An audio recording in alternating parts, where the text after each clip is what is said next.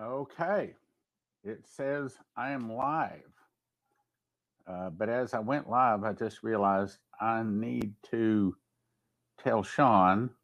So, Sean, you can hear me. Okay, so I understand that over here to the right in the private chat area, you can send me a message like David did last week. So, if there is a question that I need to see, something I need to see, I'll try to be watching it. Okay, yes, all you YouTubers come on here. We I wanted to get on a little earlier, but yeah. How about this shirt though? Well, it's a bright shirt, right? Somebody said this is what I wore at the 70s birthday party, 70th birthday party, and I got a lot of good compliments on it. And they kept saying, "Where'd you get that shirt?" And I said, "Out of the closet." Surely you don't expect me to go to the store. And if I were to buy something at the store without my wife, I would just wind up taking it back because it would be wrong size, wrong. What are you doing? I don't, uh, I, matter of fact, there was some people that gave me some gift cards. Thank you very much. And so several of them were to Tommy Bahamas. So we went to Tommy Bahamas, and here's the way it went. She said, "Which one of these shirts do you like?" And I said, "Well, I like this one, I like that one, I like this one." And she knew the right size. Same thing with the pants. I think it was 35, 32. I don't know. She can remember my sizes. It's amazing. I have an amazing wife. And probably a lot of you out there understand you probably also have an amazing wife because women are just amazing. They're amazing. I mean, really, they're just amazing. Okay, so we have Robert on. Robert, where are you from? Okay, now I see a lot of people coming on. Okay, good evening. Good evening. We're going to be studying in Romans starting in chapter 6 tonight. And we've got some real famous verses that we're going to be covering. So grab your King James Bible, and we're going. Okay, let me click. Yeah, okay, all right, I see it. Okay, great. Okay, well, since I've got about 6 minutes to just kind of chat with my brothers and sisters here for a minute, if you were to say, Stan, what's happening in your world? I would say right now, the thing that I'm most excited about is oil in Israel. I also saw another brother that I'm probably going to be putting his vision on the program. And it's talking about how another big plague is coming our way. And it took me a while to find it, but I have it in my dreams and visions that I've written down. Anyway, I woke up out of a dream, and the first thing I heard was two men will get on a plane with a virus, and before the plane can land, everyone on board would be dead. This will be the beginning of the end of public air transportation. And I said, I literally answered out loud. I said, "What?" And the voice rebuked me. It said, "You weren't listening," and repeated it. Two men will get on a plane with a virus, and before the plane can land, everyone on board would be dead. This will be the beginning of the end of public air transportation. I think I finally figured that out.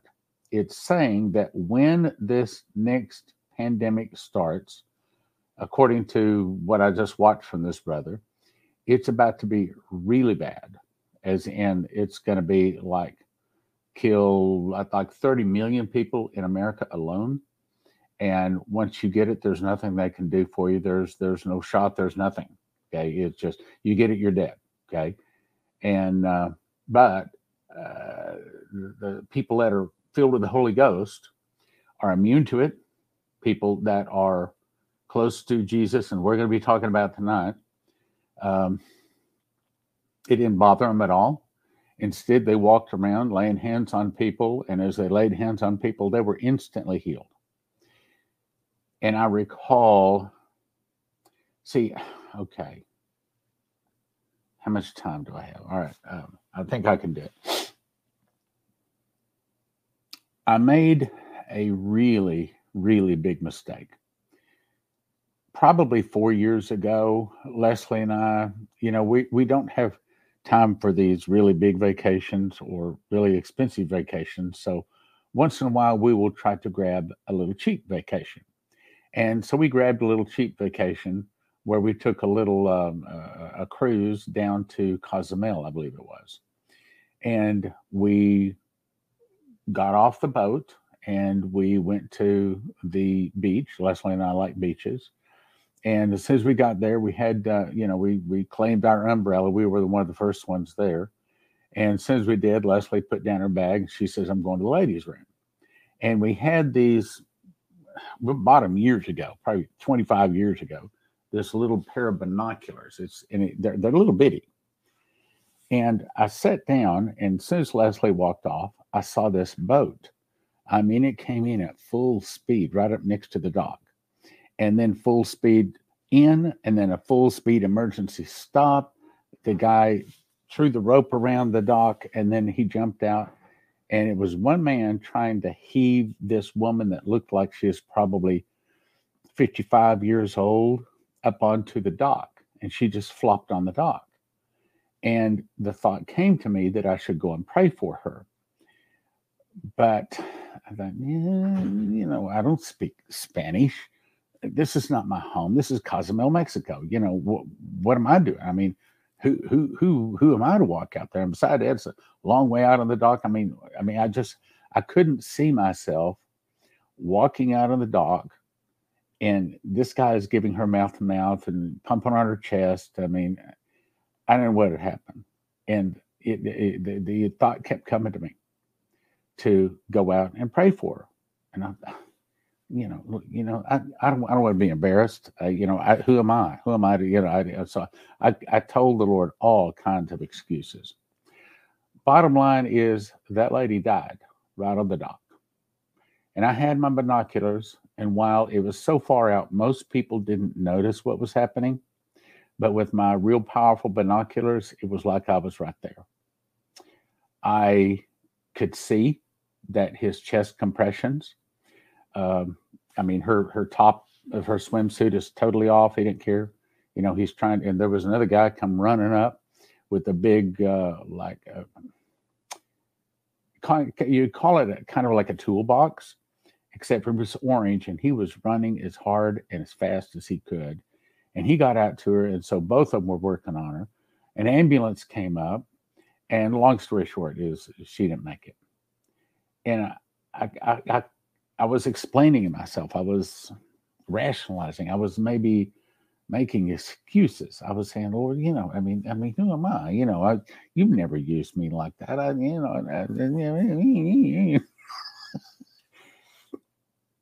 I was trying to bail out of it.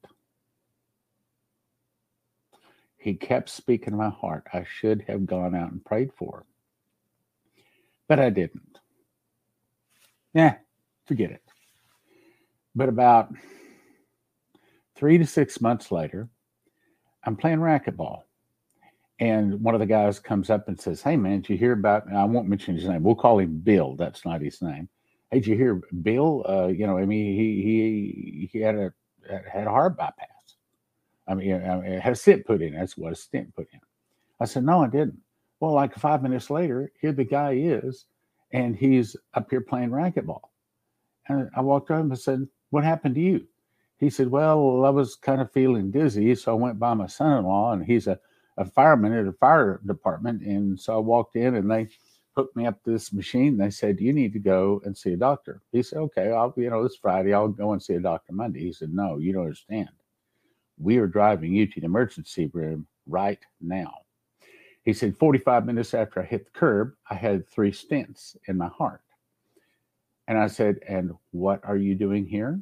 He said, well, they did tell me that I should take it easy for about 6 weeks. So I'm just down here kind of hitting the ball around. Bad idea. Bad idea. This can tie together here in just a second. And so I went in playing. So I come out of a game, and this guy, he's playing a full game of racquetball. There's like 48 hours after he has 3 stents put in. I thought, man, this is not good. That was a Friday. Oh, excuse me, that was a Thursday. So then the following Monday, I had a racquetball lesson. I was taking racquetball lessons from the little kid, 20 years old, but he was number 5 in the world. Guy's fantastic. Anyway, so I was at the front of the room, or the front of the court, and then he says, man, something's going on out here. So, I mean, before I even turned around, I knew it was Bill. So I walked back, I looked, and this guy's laying on his back outside of a court. The same guy, the guy that had the 3 stents put in. His eyes are bugging out. His tongue's like that. I mean, and his feet are up off the ground. His hands are like this, and he's just shaking. I'm thinking, so I said, blood of Jesus, blood of Jesus, blood of Jesus. I turned to somebody, I said, call 911. And they said, they're on the way. So, I'm not a medical professional. So about that time, this muscle guy walks up and he starts giving him chest compressions.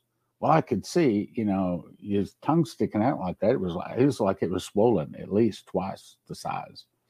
There was no way he could breathe out of his mouth. So I put my finger down his throat and pulled his tongue out of the way. But just that's all it was coming out. Because, how do I say this? He wasn't breathing. It's just that as the guy was compressing his chest, a little bit of air was moving in and out. He wasn't really breathing. And I mean, this muscle guy, it wore him out. And then about this other time, he gave up, and this other woman took over giving chest compressions. And she says, I'm a nurse. I'll take over. So that was fine by him. He was worn out anyway.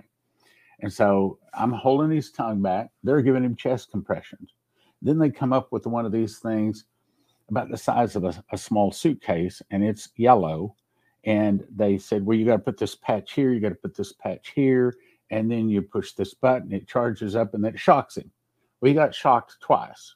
And I said, where is the ambulance? Where's the ambulance? They said, they're on the way. I said, they stopped at McDonald's to get him a hamburger on the way? Where are they, Finally, the nurse wore out, and then the muscle guy took over giving chest compressions again. I'm still holding his tongue open, but he's not breathing. He didn't have any pulse. I mean, he was gone. Finally, the woman just stops. And she just sits back. The muscle guy didn't take over. They're just stopped. And there's no ambulance there. So at that, I pulled my finger out of his mouth. I mean, I know what to do. I'm not a medical professional. And everybody just stopped. And there was probably 15 people standing around him looking down at the situation. I'm on my knees next to him. And I thought, you know what? He would want me to do this. I know he's a Christian. So very quietly, I just laid my hands on him. And I said, Lord, bring him back in Jesus. But I didn't get to the word name. As soon as I said Jesus, he went, ah. All of a sudden he takes this real big, deep breath. His eyes start blinking like this. I said, he's alive. He's alive. And I put my hand, you can feel, I said, he has pulse. He has pulse. I mean, all of a sudden he was back. And I'll tell you, I saw the power of the name of Jesus. I saw the power of the name of Jesus. Ambulance arrived later, and I went to see him in the hospital the next day, and he didn't remember anything. He said, all I remember is I started getting dizzy, and I thought, well, I better lay down. He said, next thing I know, they're asking me, how to get a hold of my wife or something like that. It was the paramedics there. Well, I said, anything happen? No. Did you see anything? No. So I've been through this. I can't tell you how many times. And I think that the dock incident in Cancun with the lady who was 55, I think I was supposed to go out and pray for her. And I think that what God was doing was showing me how he wants to use me and you in the days ahead. As this trouble we've been talking about hits, just like Coverstone was told in his dreams, that people that have a clean life, that know who they are in Jesus, know their power and authority, know they have power over serpents and scorpions and over all the power of the enemy, and that includes any kind of virus or anything else. Thou shalt not be afraid for the terror by night, nor for the arrow that flieth by day, nor for the pestilence that walketh in darkness, nor for the destruction that wasteth at noonday. 1,000 shall fall at thy side, and 10,000 at the right hand, but it shall not come nigh thee. Only with thine eyes shalt thou behold and see the reward of the wicked. Now, I'm 7 minutes past time, but let me make my point. I think that God did that to show me the power of his name. What me? One word, Jesus. I didn't get the word name. I said, in the name of, and as soon as I said Jesus, this guy took a big breath. I think he showed me that because he wants to use me in miracles. And I think he nudged my heart, as you saw. I mean, you back up and you watch this. I certainly wasn't planning on talking about this. But as this trouble hits, and if you watch the program, about the last 3 programs, it apparently has a high probability of hitting in the next 12 months. As this trouble hits, it's going to be time for us to go to work. Time for us to use the name above all name, the name of Jesus. We are going to be supernaturally protected and provided for. While it's going to be the worst days of our life, it's going to be the best days of our life. The worst days of our life in terms of physical, but it's going to be some of the best days of our life in terms of walking in the Spirit. I told you, August the 8th, 2015, Saturday night, Lord, I don't have anything to say for the sermon tomorrow morning. What do you want me to say? I've said this many times. I promise. I'm telling the truth. I heard words.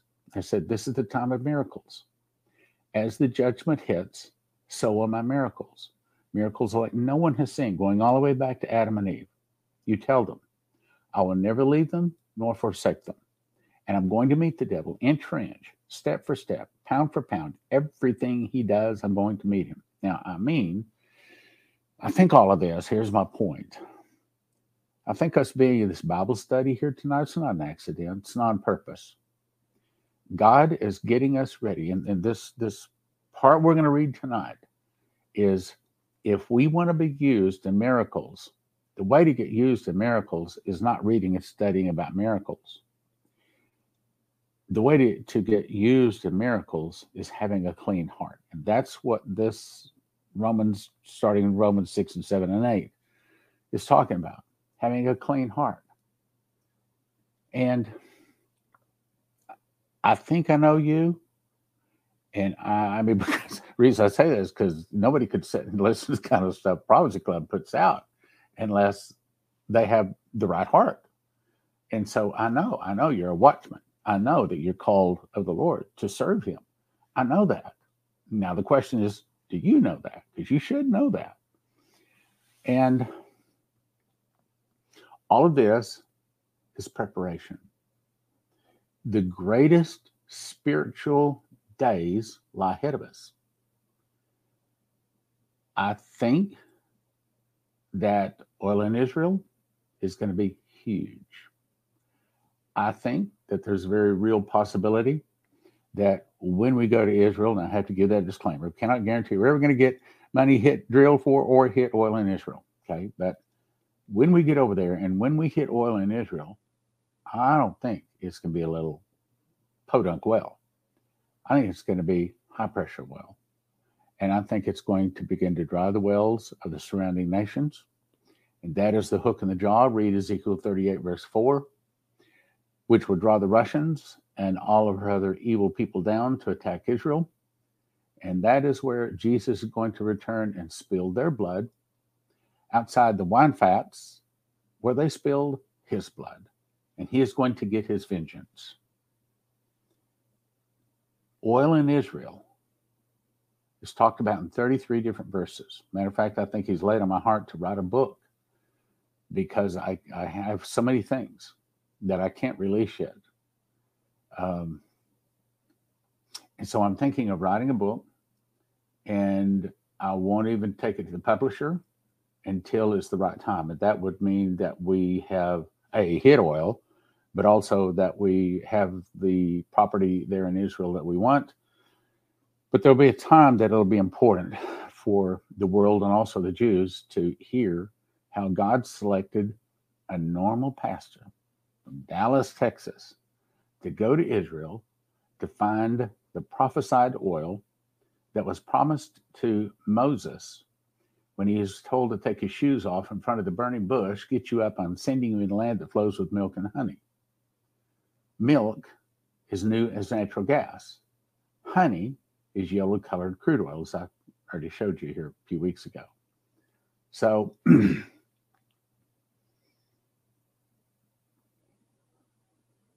some of the greatest days lie ahead of us. Now, as we're going into this Bible study tonight, it's real serious. If we want to be used, look, let me change your attitude on a couple of things.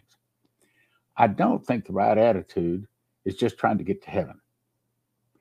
I don't think the right attitude is trying to live a long life. I think the attitude should be to get as many people to heaven as possible. And I think our goal should be to serve the Lord, to do whatever, whenever, however he tells us to do it. Myself, I am hid in Christ. He bought and paid for me, and he paid too much. And so for the rest of my life, I will spend my life trying to pay him back, and I'll never be able to pay him back. I start getting emotional if I start talking about that. If almost every night when I fall to my knees in my prayer closet to worship God, I almost always start with thank you. Thank you. Thank you. He has been so good to me. He wrote my name in the book of life from the foundation of the world. If that weren't enough, he came and got me several times. If that weren't enough, he allowed me to serve his people with ministries, Prophecy Club, Spirit of Prophecy Church. If that weren't enough, now he's handed me prophetic oil and then Joseph Kitchen. I mean, I can never repay. So my life is hidden in Christ. I pray often, Lord, give me the privilege of giving my life to glorify your name. Okay, so wow, I really got way off track. I certainly didn't intend to say all of this. Okay, so it's time to start our Bible study. Okay, so hold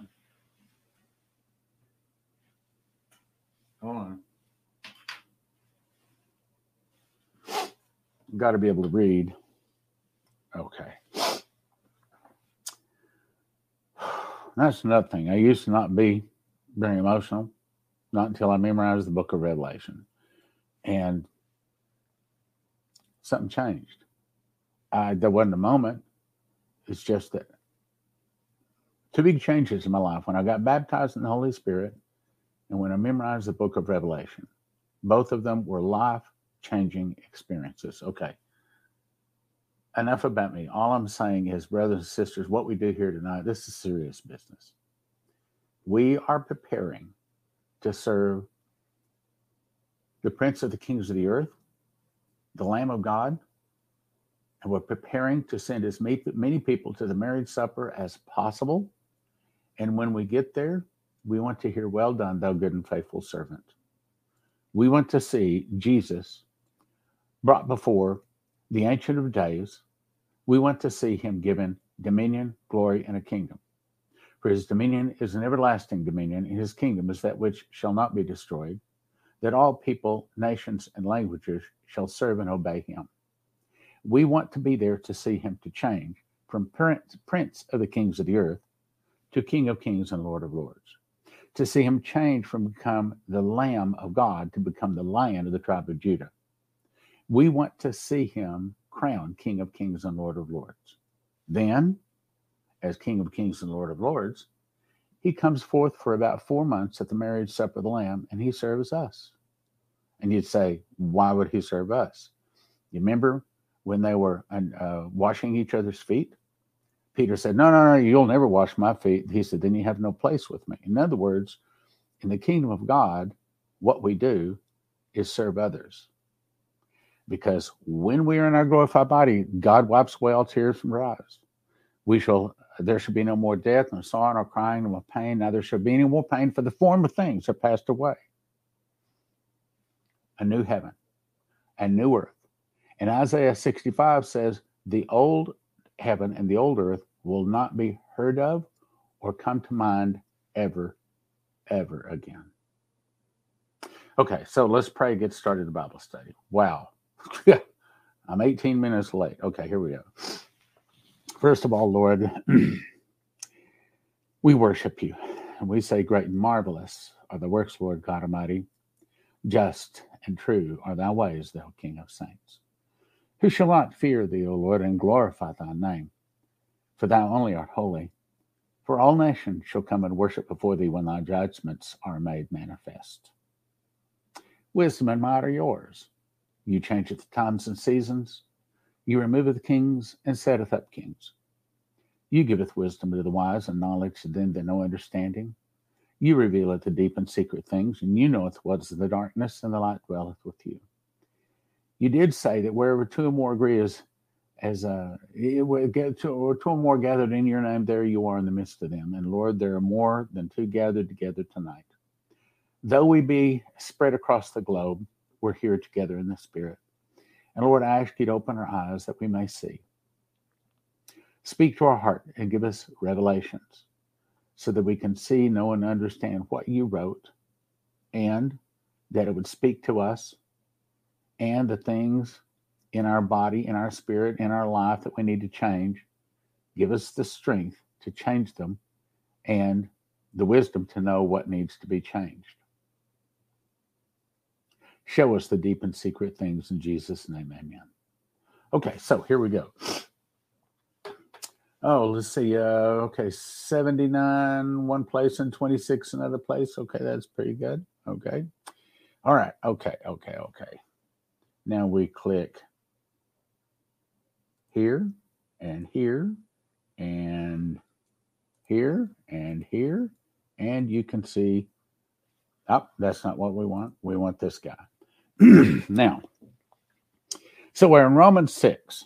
Okay, we've got some really famous verses we're going to be reading tonight. So hopefully you have your Bible, your paper Bible there, which, by the way, I got 2 paper Bibles for my birthday, actually leather covered, that, and it almost made me cry. I mean, I absolutely love them. Here, I've got one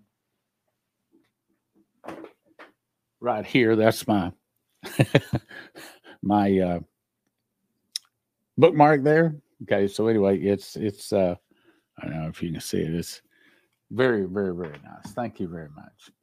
Anyway, all right, so Romans chapter 6, verse 1. What shall we say then?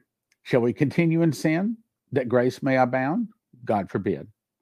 How shall we that are dead to sin live any longer therein? In other words, he's saying, if you're calling yourself a Christian, I mean, you know, they call themselves Buddhas because they follow the teachings of Buddha. But people call themselves Christian that don't live like a Christian. They don't follow the teachings of Jesus. But what he's saying is we should be following those teachings. God forbid. How shall we that are dead to sin live longer therein? In other words, saying, come out of the sin. You know not that so many of us, as we're baptized into Jesus Christ, we're baptized into his death. What? Okay. In other words, when we accepted Jesus, we also accepted saying, I'm going to follow you and your laws. And when we were baptized, it was basically saying before the Lord that we're dying to self and we've decided to live a new life like Jesus. That's what he's saying. Therefore, we are buried with him in baptism unto death. So when we were dunked, holy dunked, that's why you don't sprinkle somebody, holy dunked, it was dying to what we want and saying, I'm going to live my life for Christ. Therefore, we were buried with him in baptism into death, that like as Christ was raised up from the dead by the glory of the Father, even so, we also should walk in newness of life. In other words, when we accept Jesus, we ought to lose some words, we ought to lose some friends, we ought to lose some habits, we ought to be losing some sinful things we did, and we should be walking in the newness of life.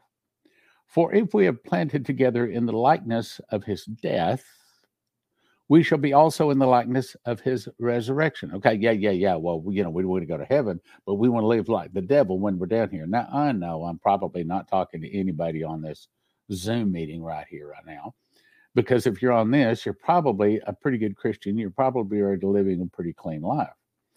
But we need to hear it again. We need to double our efforts.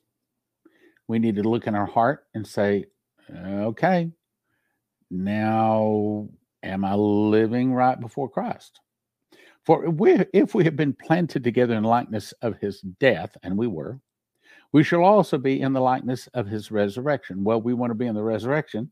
That means we also have to be in death to ourselves. Self is dead, right? Knowing this, that our old man is crucified with him, the old man of sin, the one that cussed, the ones that drank, ran around, caroused, all the things we used to do, right? We walked away from that. Knowing this, that our old man is crucified with him, that the body of sin might be destroyed. You see, before Christ came, apparently, the Bible does not ever say this in place I've seen anyway, before Jesus came, sin pretty much got its way with most everybody on earth. Very few people could escape it. But then through Jesus, it was then easy to escape.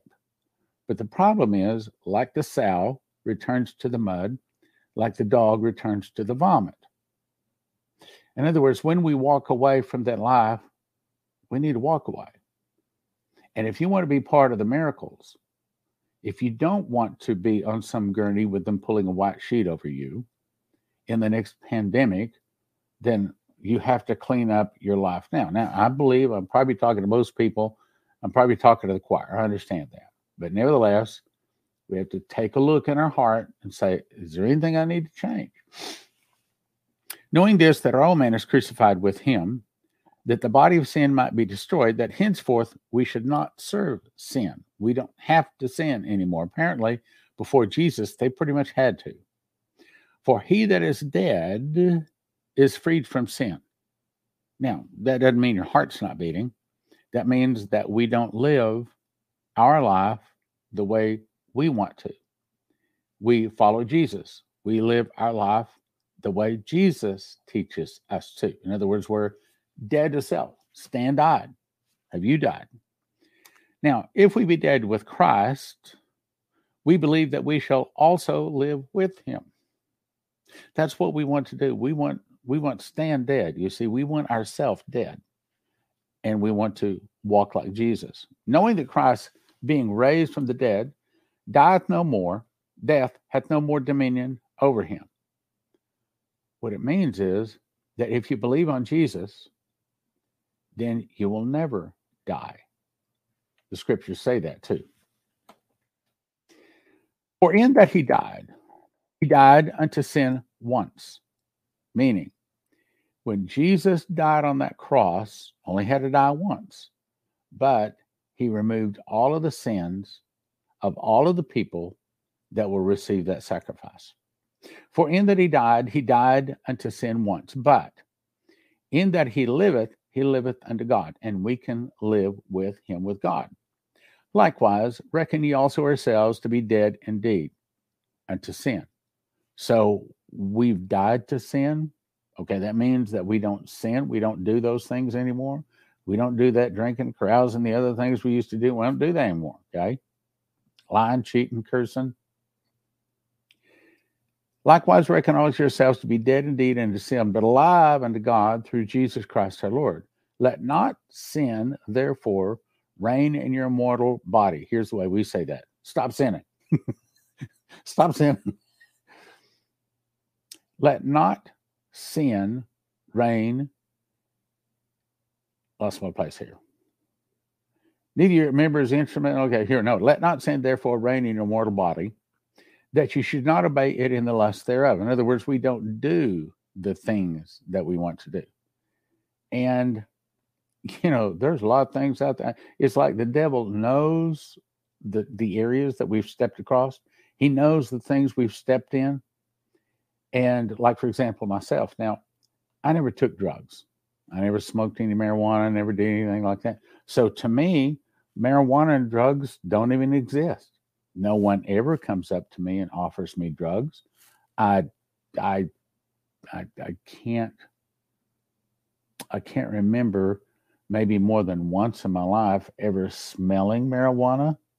Now, I know a lot of you people saying, really? Because it's presented to me all the time. Well, that's because the devil knows what you stepped in, and he's trying to get you to step in it again, you see.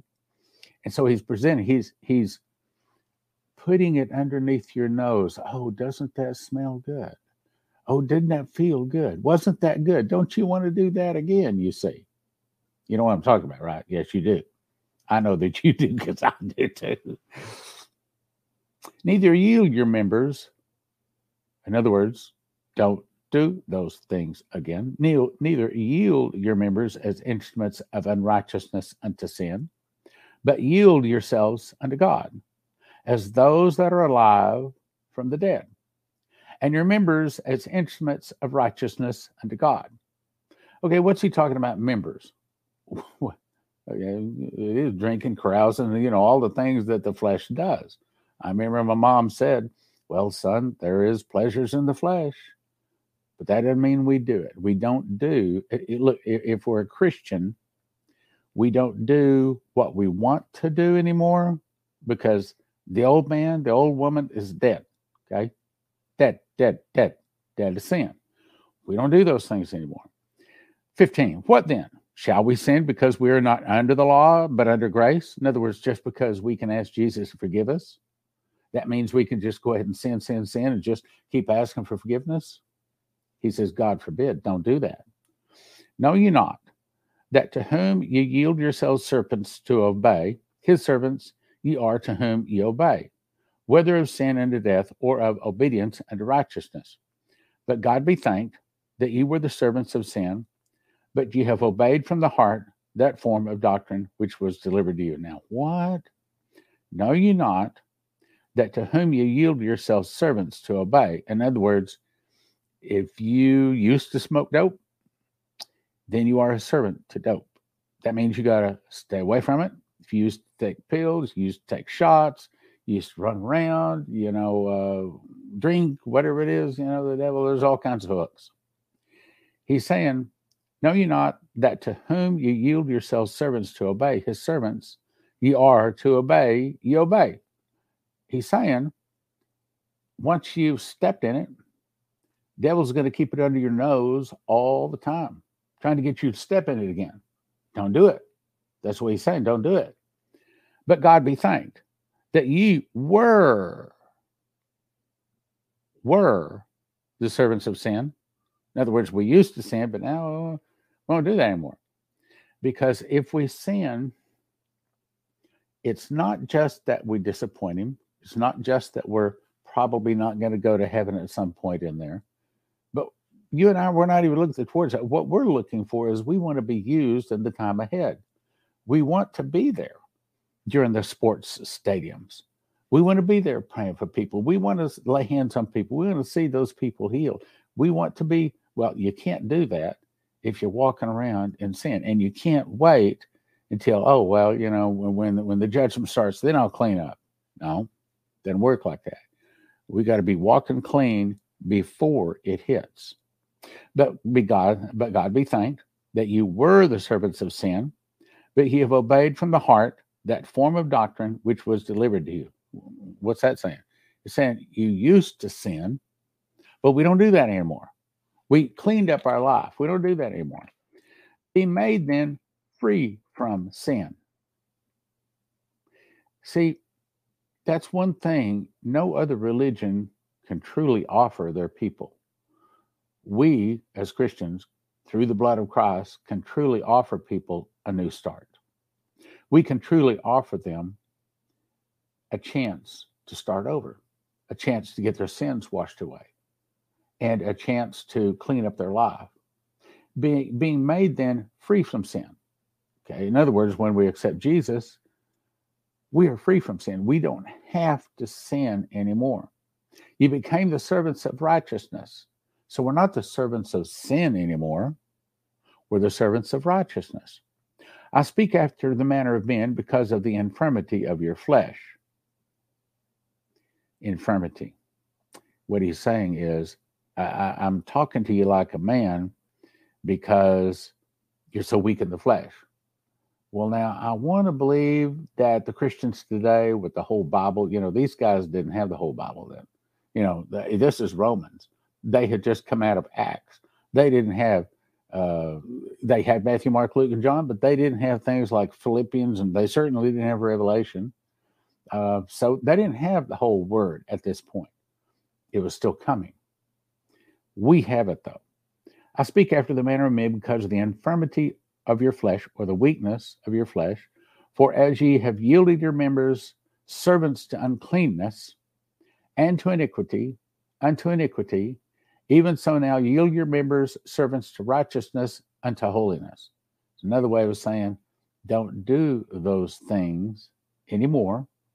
Instead, become a servant of righteousness. Serve the Lord. Do the things that He wants us to do.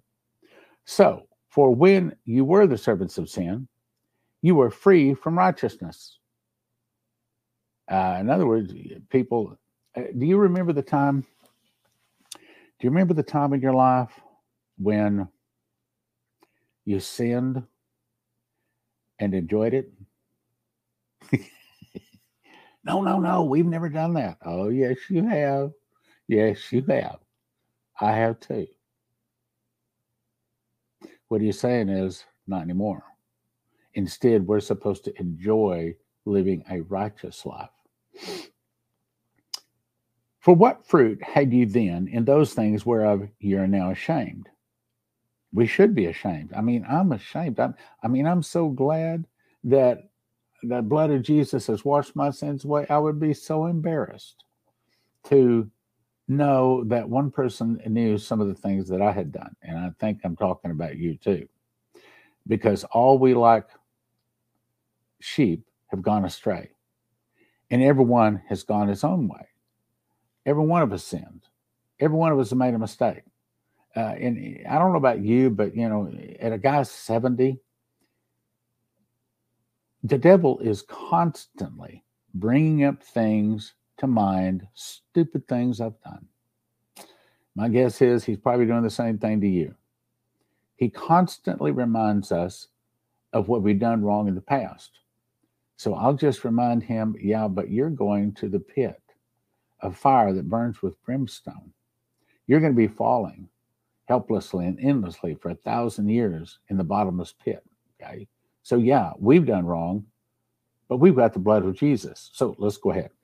So what fruit had ye then in those things whereof ye are now ashamed? For the end of those things is death. But now being made free from sin and become servants to God, ye have your fruit unto holiness, and the end everlasting life. Because we've accepted Jesus, because we've had our sins washed away, we get to live eternally. Again, Isaiah 65 says, it will not come to here. I'll tell you what. Do I have that? Do I have that handy? No, I take too much time. It is Isaiah 65 says anyway. Oh, wait, maybe I have it here. I was just reading it. No, I was over reading something else. Okay, so let's go ahead.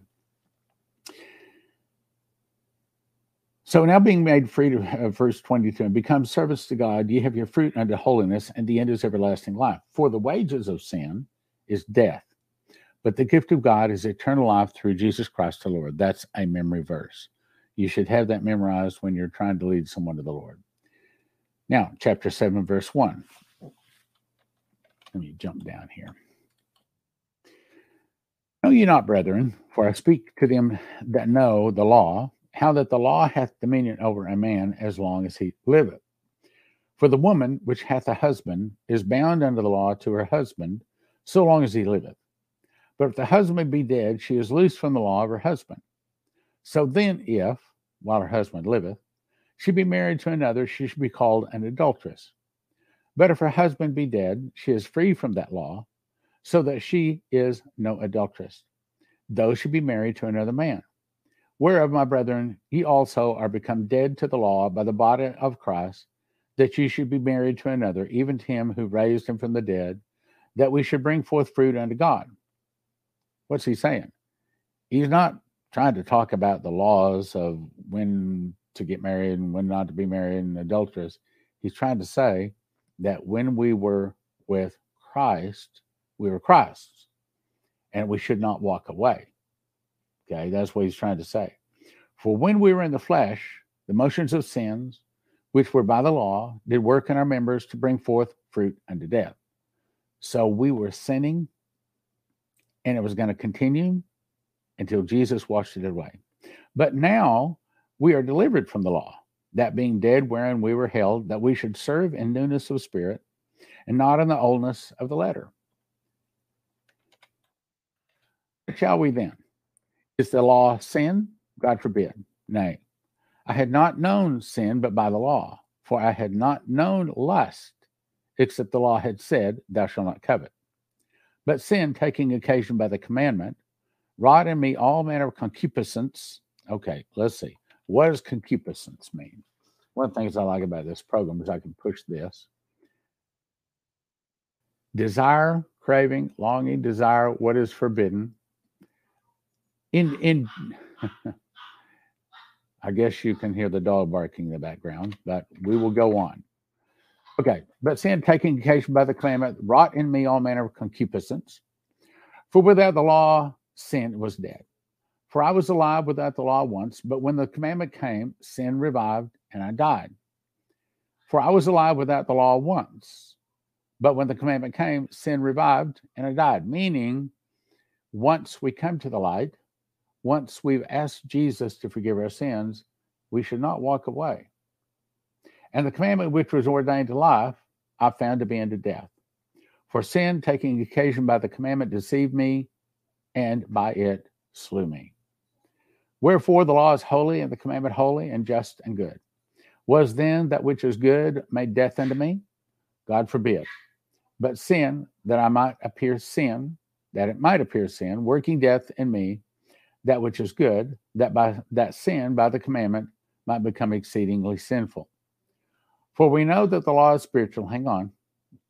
We'll make a point here in a second. For we know that the law is spiritual, but I am carnal, sold under sin. For that which I do, I love this part. For that which I do, I allow not. What's Paul saying?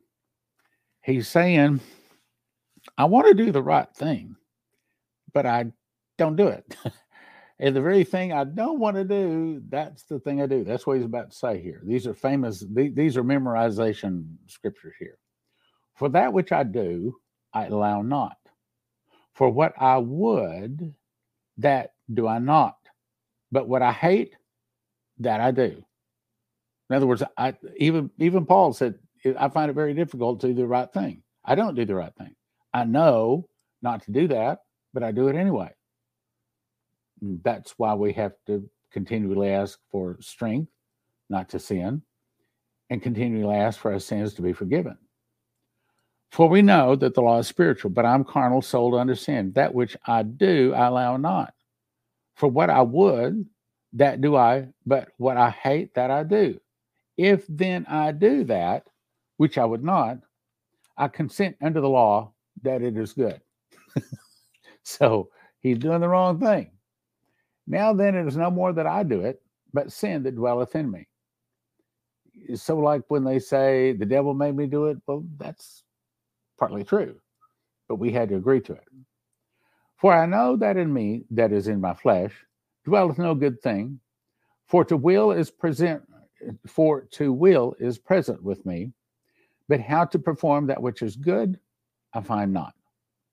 For the good that I would do not, but the evil which I would not, that I do. What? Oh, I'll read it again.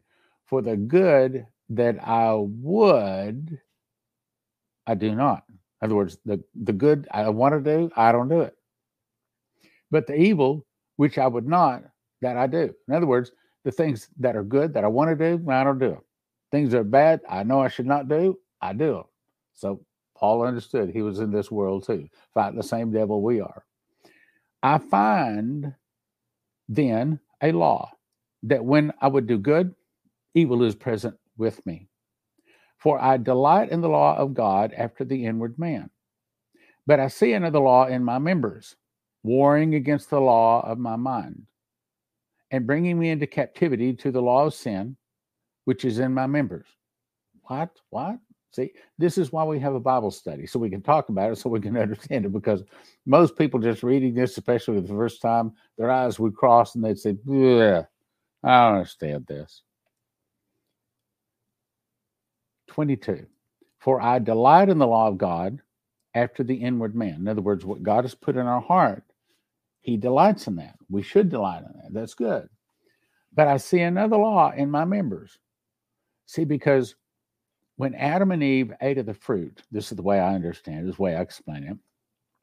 When they ate of the fruit, sin entered in. It's kind of like they got a virus, except for that virus is, you can't kill it with a pill or an injection. Instead, the only thing that kills that is the blood of Jesus. And that sin or that virus that entered in is passed down through the bloodline for generations until we accept Jesus. When we accept Jesus, it kills that virus. But the problem is the virus is still trying to get back in all the time. That sin is always trying to get back in. That's why he says we war with the members. So it's a battle inside of ourselves. We got to win that battle, especially if we want to serve him. We got to win that battle. But I see another law in my members. In other words, I see inside me, this is not what I want to do. I want to do right, but I don't do right. And the thing I don't want to do, that's what I do. I see another law in my members, warring against the law of my mind, and bringing me into captivity, the law of sin, which is in my members. So he's saying, I still got the virus. I still got the bug. It's dead, but it's always trying to come back to life. O wretched man that I am, who should deliver me from the body of this death?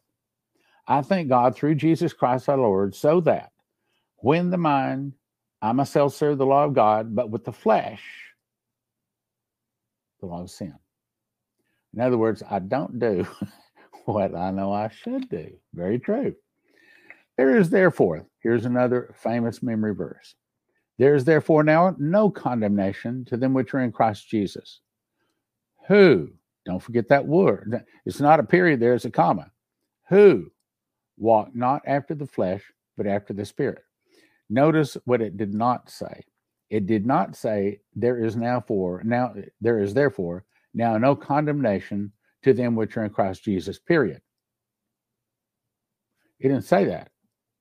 It says there's now no condemnation to those that are in Christ Jesus who walk not after the flesh, but after the Spirit. Meaning, if we follow Jesus, we walk like him, talk like him, and nobody can. But if we can, then we're walking in the Spirit, we're not in the flesh, and no one can condemn us. In other words, we're not breaking any law on the planet. That is until the last days when the mark of the beast comes out and things like that. For the law of the Spirit of life in Christ Jesus has made us free from the law of sin and death. Jesus killed the virus, but the devil is always trying to bring it back, okay? For what the law could not do, in that it was weak through the flesh, God sending his own Son in the likeness of sinful flesh, and for sin, condemned sin in the flesh. What? These are famous verses. Got to get them.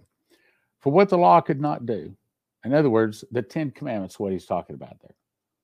So God gave us the 10 Commandments, but we couldn't follow them, see? For what the law could not do, in that it was weak through the flesh, we just couldn't follow him. God, sending his own Son in the likeness of sinful flesh, and for sin, condemned sin in the flesh, that the righteousness of the law might be fulfilled in us, who walk not after the flesh, but after the Spirit. That's what we're supposed to be doing. I agree it's not easy. I mean, like the sign I saw in front of a church one time says, try Jesus. If you don't like him, the devil will always take you back. Try Jesus. If you don't like him, the devil will always take you back. That's kind of what that's saying, that the righteousness of the law might be fulfilled in us who walk not after the flesh, but after the Spirit. But they that are after the flesh do mind the things of the flesh, but they that are after the Spirit, the things of the Spirit. Let me give you an example. I was raised on 1970s music. And for my 70th birthday party here a couple of weeks ago, they were playing 70s music. So I was listening back on that 70s music. I mean, because the whole thing was 70s, you know. Leslie asked people to come dressed like they were in the 70s, and she had 70s memorabilia. Like, even they had candy, the kind of candy people were eating in the 70s. Remember, like Biddle Honey? Remember that? Remember this straw with this stuff that was kind of like Kool-Aid in it? Remember that? Most of you younger folks probably don't, but it was all talking about 70s. So I had to listen to a couple of hours of this 70s music. And there was a few of them I thought, man, I remember I really liked that. I really liked that song. But then I started listening to the words. It was like, how is it I didn't hear that? How is it I didn't understand what that song was saying? Oh my goodness. I mean, I could take some of those songs and show you the lyrics. I could bring a pretty good sermon against don't do what's in that song. And it's almost like the melody is so good, it carries the words with it. And you get the words because you like the melody. It's kind of like you go to a movie and, okay, here, good example. Okay, so we have that thing called, can you see it here? Alexa. But if I can get it where you can see it here, we don't ever plug it in. The only time we plug it in is when the grandchildren are over here, and we could tell it to play go to sleep music for the grandchildren or something like that. But so I plugged it in the other morning, and I was getting in the shower, and the only thing I could think of was Black Sabbath. I know what you're thinking. So I said, play Black Sabbath. And sure enough, one of the first songs came on was Iron Man. I thought, okay, this is not bad, is it? Iron Man, I am Iron Man. And then the words came on. I said, immediately, Alexa, stop. So then I put on some good Christian music. But the point is, a melody can carry a bad message. A movie can carry a bad message. A friend can carry a bad message. So let's go back to what he's saying. For the law of the Spirit of life in Christ Jesus has made us free from the law of sin and death. For what the law could not do, in that it was weak through the flesh, God sending his own Son in the likeness of sinful flesh, and for sin, condemned the sin of the flesh, that the righteousness of the law may be fulfilled in us who walk not after the flesh, but after the Spirit. So we've got to recognize when it's time to turn the TV off, when it's time to walk out of some situation, walk away, or turn the ear, turn the eyes. There's I call them hooks. There's hooks everywhere. I go play racquetball and I see hooks up there. That's all I need to say. I drive around, I see hooks. I turn on TV, I see hooks. In other words, the devil is always trying to reach out and hook you, trying to get you back in it. What this is saying is don't walk after the flesh, walk after the spirit. Don't walk after what we want to do, walk after what we're supposed to do. I know it's easier said than done. It's not necessarily easy. But then I don't know an easy way to live forever. And that's what Jesus is offering us here. I'll read that scripture again. This is a real famous one. That the righteousness of the law might be fulfilled in us. We ought to look Christian. We ought to act Christian. We ought to walk Christian. We ought to talk Christian. We ought to see Christian. Hear no evil, see no evil, no speak no evil. That's where we're not supposed to do that. For they that are after the flesh do mind the things of the flesh. I recall, here just recently. As a matter of fact, I told you, I went to another level when I memorized the book of Revelation. And ever since then, there are even some movies that I will run across. Maybe the wife wants to watch a movie or something. I can't watch it, even though I watched that movie before and it looked good before. It's not good now. I have a rule: if the movie has an F-bomb in it, we got to go.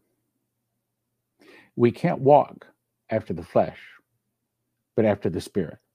For they that are after the flesh do mind the things of the flesh. In other words, there's some movies that I used to watch that didn't bother me, that now I can't watch them. I tell us, I can't watch this. I can't watch it. I can't watch it. I can't watch it. For to be carnally minded, that's what it is. They're carnally minded. They're flesh minded. They're worldly. To be carnally minded is death, but to be spiritually minded is life and peace.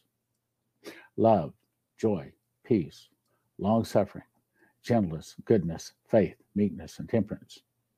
Because the carnal mind, or the flesh mind, or the worldly mind, because the carnal mind is enmity, that means at war or opposite of God. Because the carnal mind is enmity against God, for it is not subject to the law of God, neither indeed can be. There's another scripture that says that,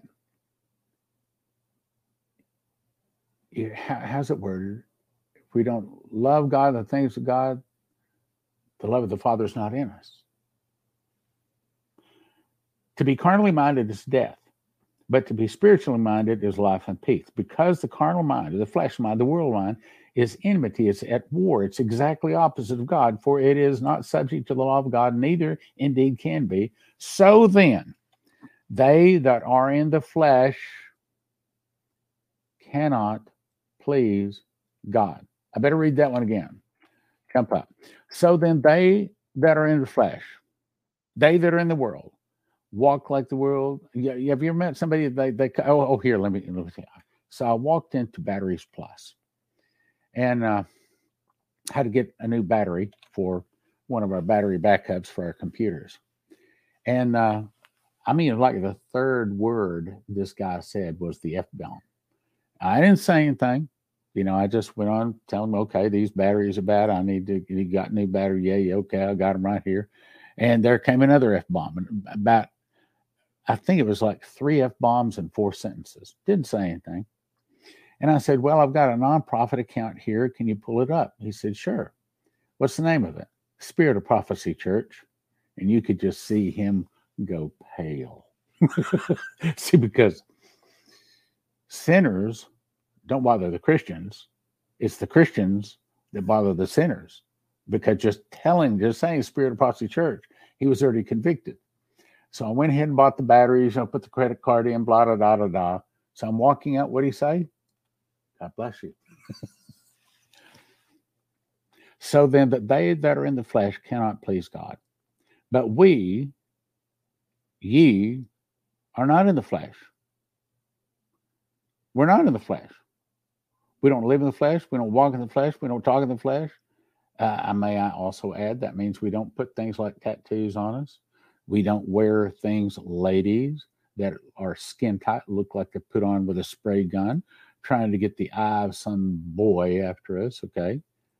And by the way, that means also, in other words, we should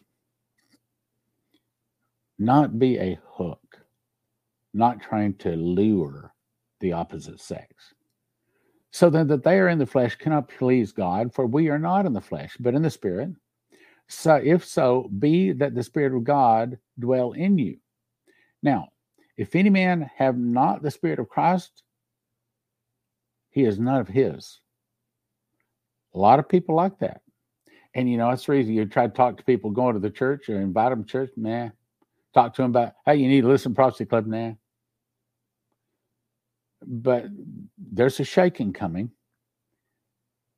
There's going to be a lot of people saved in the shaking, but there's also going to be a lot of people lost in the shaking. And if Christ be in you, the body is dead. What?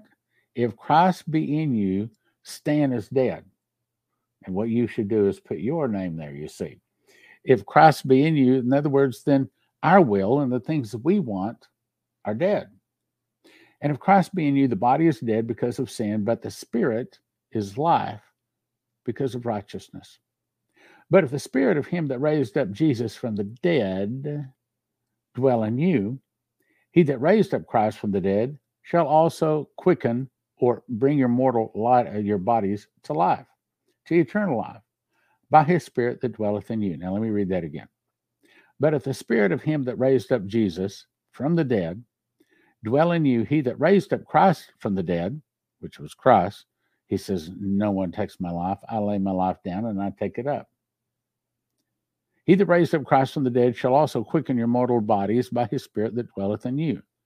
Therefore, brethren, we are debtors not to the flesh, but to live after the flesh. If ye live after the flesh, ye shall die. But if ye through the Spirit do mortify the deeds of the body, that means you stands dead, okay? You're dead, right?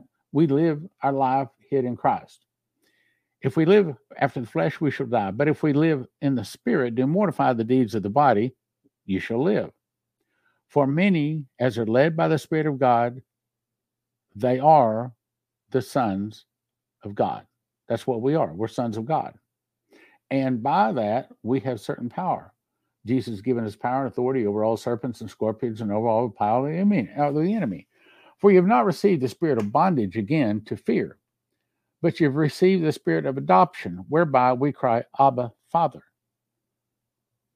Worthy is the Lamb to take the book and to open the seals thereof. Because he was slain, has redeemed us to God by thy blood out of every kindred, tongue, people, and nation, and has made us unto our God kings and priests. So yeah, we're his friend, but one of these days we're going to be a king or a priest. Okay, on to the next one. So the Spirit itself beareth witness with our spirit that we are the children of God. And if children, then heirs, heirs of God, and joint heirs with Christ. If so be that we suffer with him, that we may also be glorified together. What? Wait a minute. Nobody told me I had to suffer for Christ. Well, then you should have been reading the King James Bible. I don't know what Bible you've been reading, but it sure does it.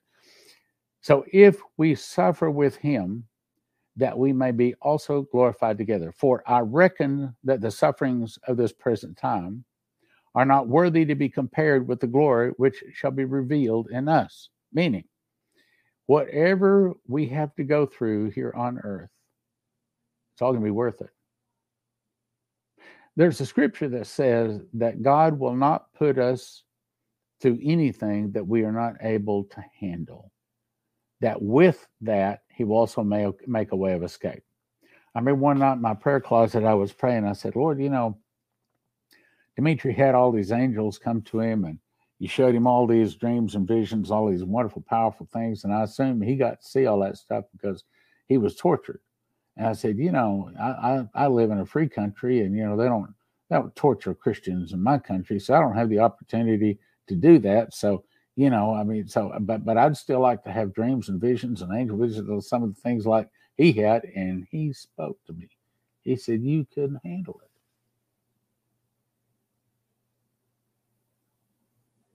In other words, I couldn't handle some of the tortures that Dimitri went through. Then he brought to mind how one time I was playing racquetball, and after the rally was over, the ball was flying through the air, and I reached up to grab the ball, and I grabbed the ball. But also, some guy, the rally was over. He shouldn't have been swinging, but he swung to hit the ball. He hit the back of my hand, and I knew immediately. I know that I have a low threshold of pain. I mean, if I just get a little bit of pain, I flat pass out. When he hit me, I knew that I was going to pass out. So I immediately walked out. I didn't sit down. I laid down on the floor outside the racquetball court. And in that particular case, I didn't pass out. But I didn't pass out because I laid down. There's been other occasions where, I just get a little bit of pain and, I clock right out. So he doesn't put us into sufferings we can't handle. But we need to be prepared to suffer for his name. I think I've told that story, so I'm going to keep going. For I reckon that the sufferings of this present time are not worthy to be compared with the glory which shall be revealed in us. For the earnest expectation of the creature waiteth for the manifestation of the sons of God. For the creature, manifestation of the sons of God, that's when Jesus returns. He blows his glory down. That's the morning star. And as it hits us, we get a glorified body. Out of our belly flows rivers of living water, and we instantly enter into eternity. We come out of time, we go into eternity, and from that time, we never hunger again, thirst again, never die again, we never hurt again. And he that overcometh, I make a pillar in the temple of my God, and he shall go no more out. Write upon him the name of my God, the name of the city of my God, which is New Jerusalem, which cometh down out of heaven from God, and I write upon him my new name. That's one of the things I want.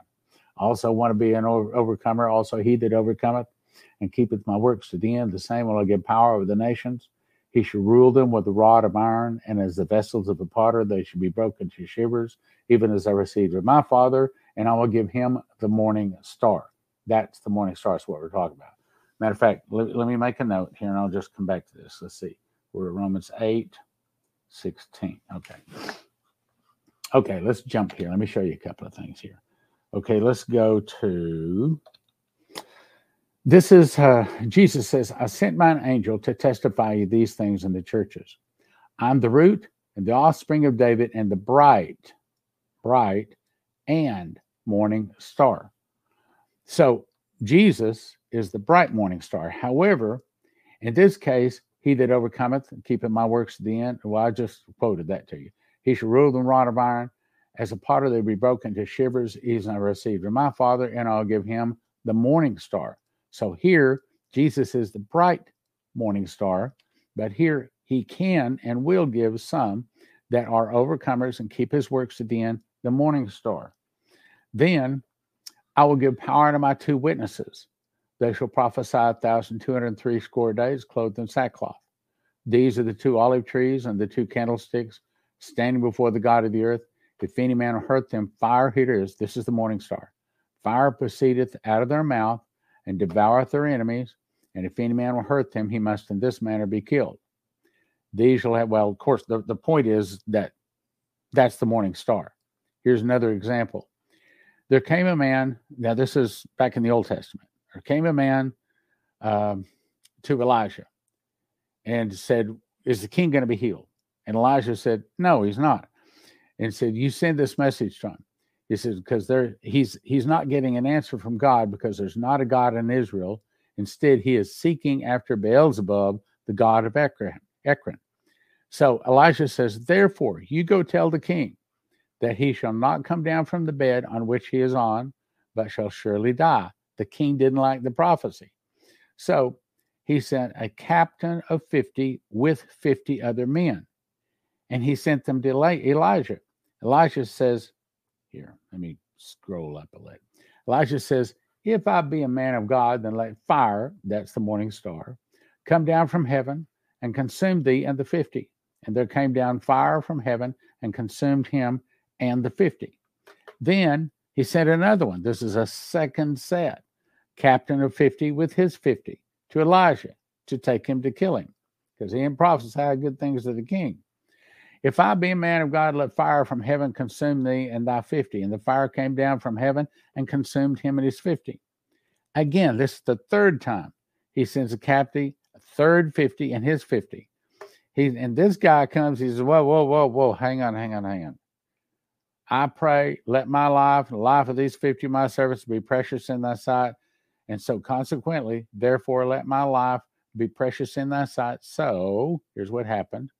The angel of the Lord said to Elijah, go down, be not afraid of him. And he arose and went down with him to be with the king. That's the morning star. Now, let me go back to where we were. Let's see, Romans 8. Okay. So the Spirit itself bears witness with our spirit that we are the children of God, and if children, then heirs of God, and joint heirs with Christ. So if be that we suffer with him, that we may also be glorified together with him. So he's saying suffering for Jesus is not a bad thing. It's not a bad thing. I've heard it told that people, if you read the book, Fox's Book of Martyrs, that people back in the old days that were burned at the stake, Christians, that they would light the fire underneath them and they were praising Jesus and singing songs of praise as the fire came. As the fire burned up and burned the knots and their hands went free, they lifted their hands, praising the Lord. And you could tell, Fox's Book of Martyrs says, they weren't feeling any pain. In Revelation, it says, my faithful martyr Antipas. If you look that up, how did Antipas die? Antipas, the king, made a bronze statue of a bull. You remember when Moses came down off of the mountain, he had the 10 commandments. He looked down and they had made themselves a molten calf, molten out of gold. And that calf was Moloch or Baal. Later in the scriptures call it Baal. So this king put Antipas in this bronze bull for Baal and burned him alive for the name of Jesus. My guess is that Antipas never felt any pain. They say that it's one of the blessings of being a martyr that when you die for Jesus, you don't feel any pain. Ken Peters said that he had a dream like 40 years ago. He's gone to be with the Lord now. About 40 years ago, had a dream that I was called to be a prophet. And in the dream, he lived through the first 3.5 years of the tribulation, had many awesome things to say, which, by the way, if you'll order the book, Miss the Mark, his testimony is in that book. Miss the Mark at prophecyclub.com. Anyway, till he was finally beheaded. And he said he was standing in line. People would go walking up and down the line and say, peace, joy, happiness, a dry, nice bed to sleep in, food, good food and water. All you have to do is step out of line and deny him. They would never say the name Jesus, could not say the name Jesus. All you have to do is deny him. And he said, he started shaking. He said, I was shaking uncontrollably. And he said, and I said, I'm under my breath, I said, Jesus, I don't want to deny you, but I'm shaking so bad. I'm so scared. And he said, all of a sudden, he felt a hand lay on his shoulder. And he said it just felt like warm liquid oil just drained all over him. And this warmth came over him. He said, and all fear was gone. He said he stood in line there, went up, saw them cut the head off of the person in front of him. He said they didn't have to hold the people down. People willingly crawled up on top of this, I guess you'd call it a platform, and they would put their hands out, splayed out like this. And then the way they cut their head off was in a scimitar, these long curved swords. And he said this guy had on a black bag over his head and was cutting people's heads off. And he said, and the moment the blade came down and just touched my skin, I was gone. He said, I never felt anything. And then when I was out of the spirit, he says, I could look down, I could see my body. He said, but there was Jesus. He said, he took me by the hand. So when it says in verse 18, for I reckon that the sufferings of this present time are not worthy to be compared with the glory which shall be revealed unto us. I want to say, brothers and sisters, that it's going to be okay. It's going to be okay. The question is not whether God can protect it, can provide for us. The question is whether he will. And that question is yes, as long as we're following in his footsteps, walking in the spirit, not after the flesh. For the earnest expectation of the creature waiteth for the manifestation of the sons of God. For the creature was made subject to vanity, not willingly, but by reason of him who subjected the same in hope. Because the creature itself also shall be delivered from the bondage of corruption into the glorious liberty of the children of God. For we know that the whole creation groaneth and travaileth in pain together until now. And not only they, but ourselves also, which have the fruits of the Spirit, even we ourselves groan with ourselves, waiting for the adoption, to wit, the redemption of our body. For we are saved by hope. By hope that is seen is not hope, for what a man seeth, why doth he yet hope for? But if ye hope for that which we see not, then do we with patience wait for it. Likewise the Spirit also helpeth our infirmities. For we know not what we should pray for as we ought, but the Spirit itself maketh intercession for us with groanings which cannot be uttered. What that's saying is, if you ever reach the point to where you don't really know what to pray, it's just that you're all upset, things are not going right, then what it's saying is let the Spirit make intercession for you and just speak in tongues. As a matter of fact, I would recommend, if you've not spent an hour, at least an hour, just speaking in tongues, then you should do that. And also, if you don't speak in tongues, then you should come to the Spirit of Prophecy Church, or you can come to one of our meetings, and we will lay hands on you and anoint you with oil, and you'll get filled with the Holy Spirit. And it is the greatest change of my life. Okay, anyway, go ahead. 27.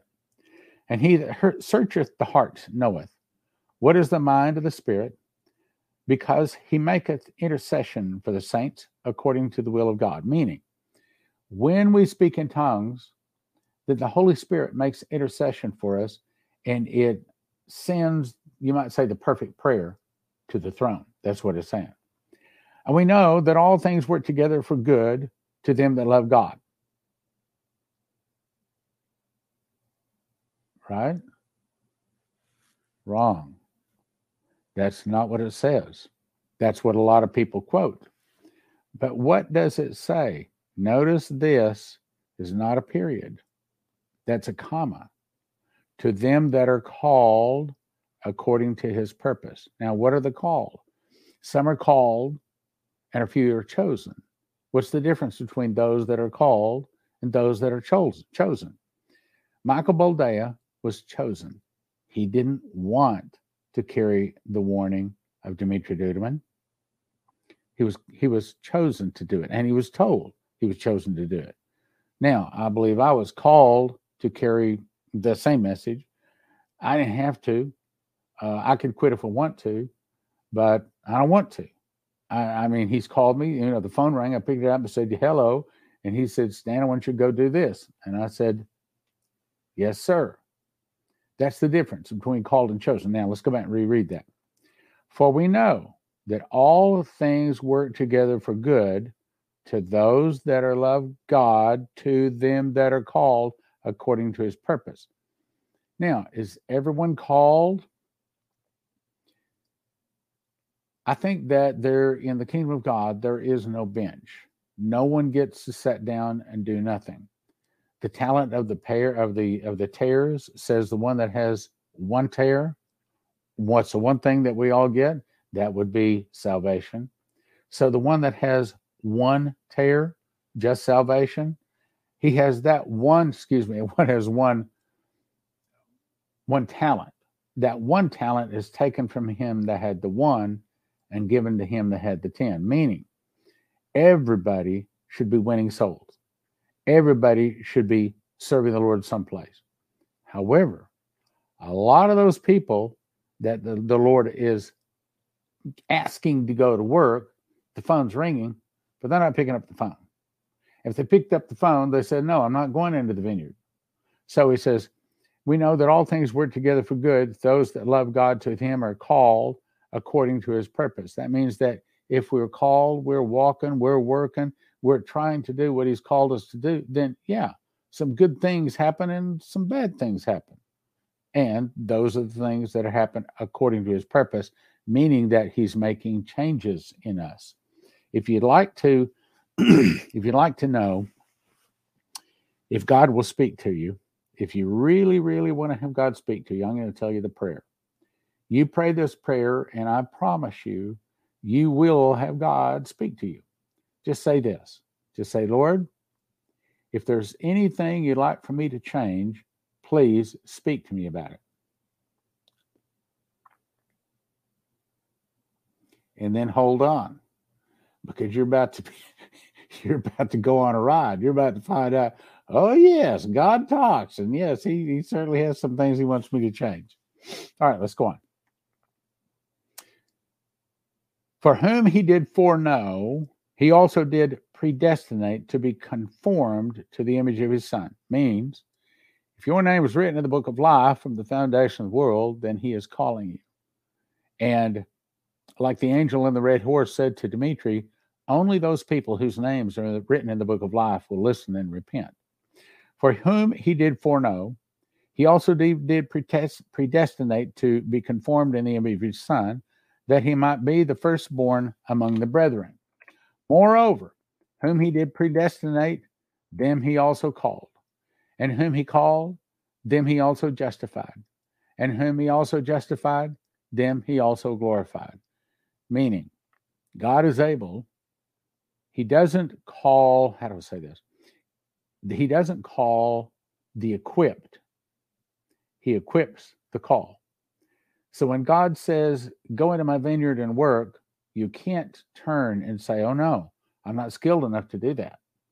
What you do is click the heels, bow at the waist, salute, and say, yes, sir. And then as you're going, he will give you the skills, the abilities you need to do what he's called you to do. 31. So what shall we then say to these things? If God be for us, who can be against us? That's a famous phrase.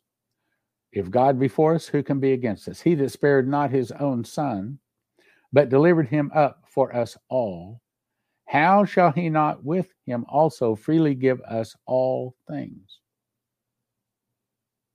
That's a memory verse. If God be for us, who can be against us? He that spared not his own Son, but delivered him up for us all, how shall he not with him also freely give us all things?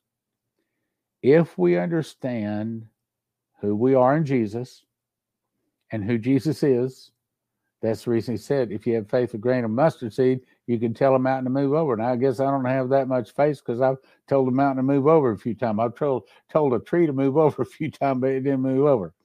But the point is, we're supposed to be getting close to that as possible. For verse 33, who shall lay anything to the charge of God's elect?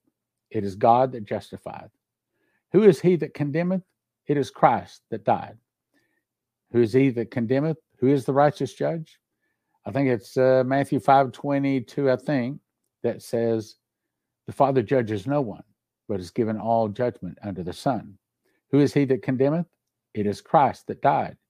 Yea, rather, that he is risen again, who is even at the right hand of God, who also maketh intercession for us. There's a scripture that says, and now is salvation come, and the kingdom of our God, for the accuser of our brethren is cast down, who stood before God day and night accusing the brethren. See, right now, the devil is still in heaven. He is accusing the brethren, standing before God day and night. But the day is going to come in the middle of the tribulation. He is going to be cast down. When he's cast down, then there'll be great voices of heaven saying, the kingdom of God, the kingdoms of this world have become the kingdoms of our God and his Christ, and he shall reign forever. Now let's go on. Who shall separate us from the love of Christ? Shall tribulation, or distress, or persecution, or famine, or nakedness, or peril, or sword? As it is written, for thy sake we are killed all the day long. We are counted as sheep for the slaughter. Nay, in all these things we are more than conquerors through him that loved us. For I am persuaded that neither death, nor life, nor angels, nor principalities, nor powers, nor things present, nor things to come, nor height, nor depth, nor any of the creatures shall be able to separate us from the love of Christ, of a love of God, which is in Christ Jesus our Lord. So what's he saying? He's saying that if you really seek God with all your heart, you'll find him.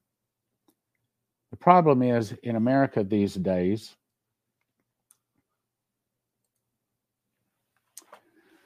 not enough people seeking God, simply not seeking him. They're not looking. Why? I don't need God. Got a good job, got a good house, got a good car. I got food, water, making lots of money. My stock is doing well. You wouldn't believe some things I've heard. Don't need God. Consequently, God is about to shake. He's about to shake this old nation. And there's about to be a bunch of fruit fall from the tree. But sad to say, tree's got to be shaken. But Jesus knows exactly how to shake it. Okay, so Sean, I didn't see any private chat come up, so I guess we can just close. Okay. All right, so I enjoyed the Bible study tonight. It's very challenging because it's not easy being a Christian, but it is better than the alternative. My yoke is easy, my burden is light. In other words, it's better than going the way of the devil. So,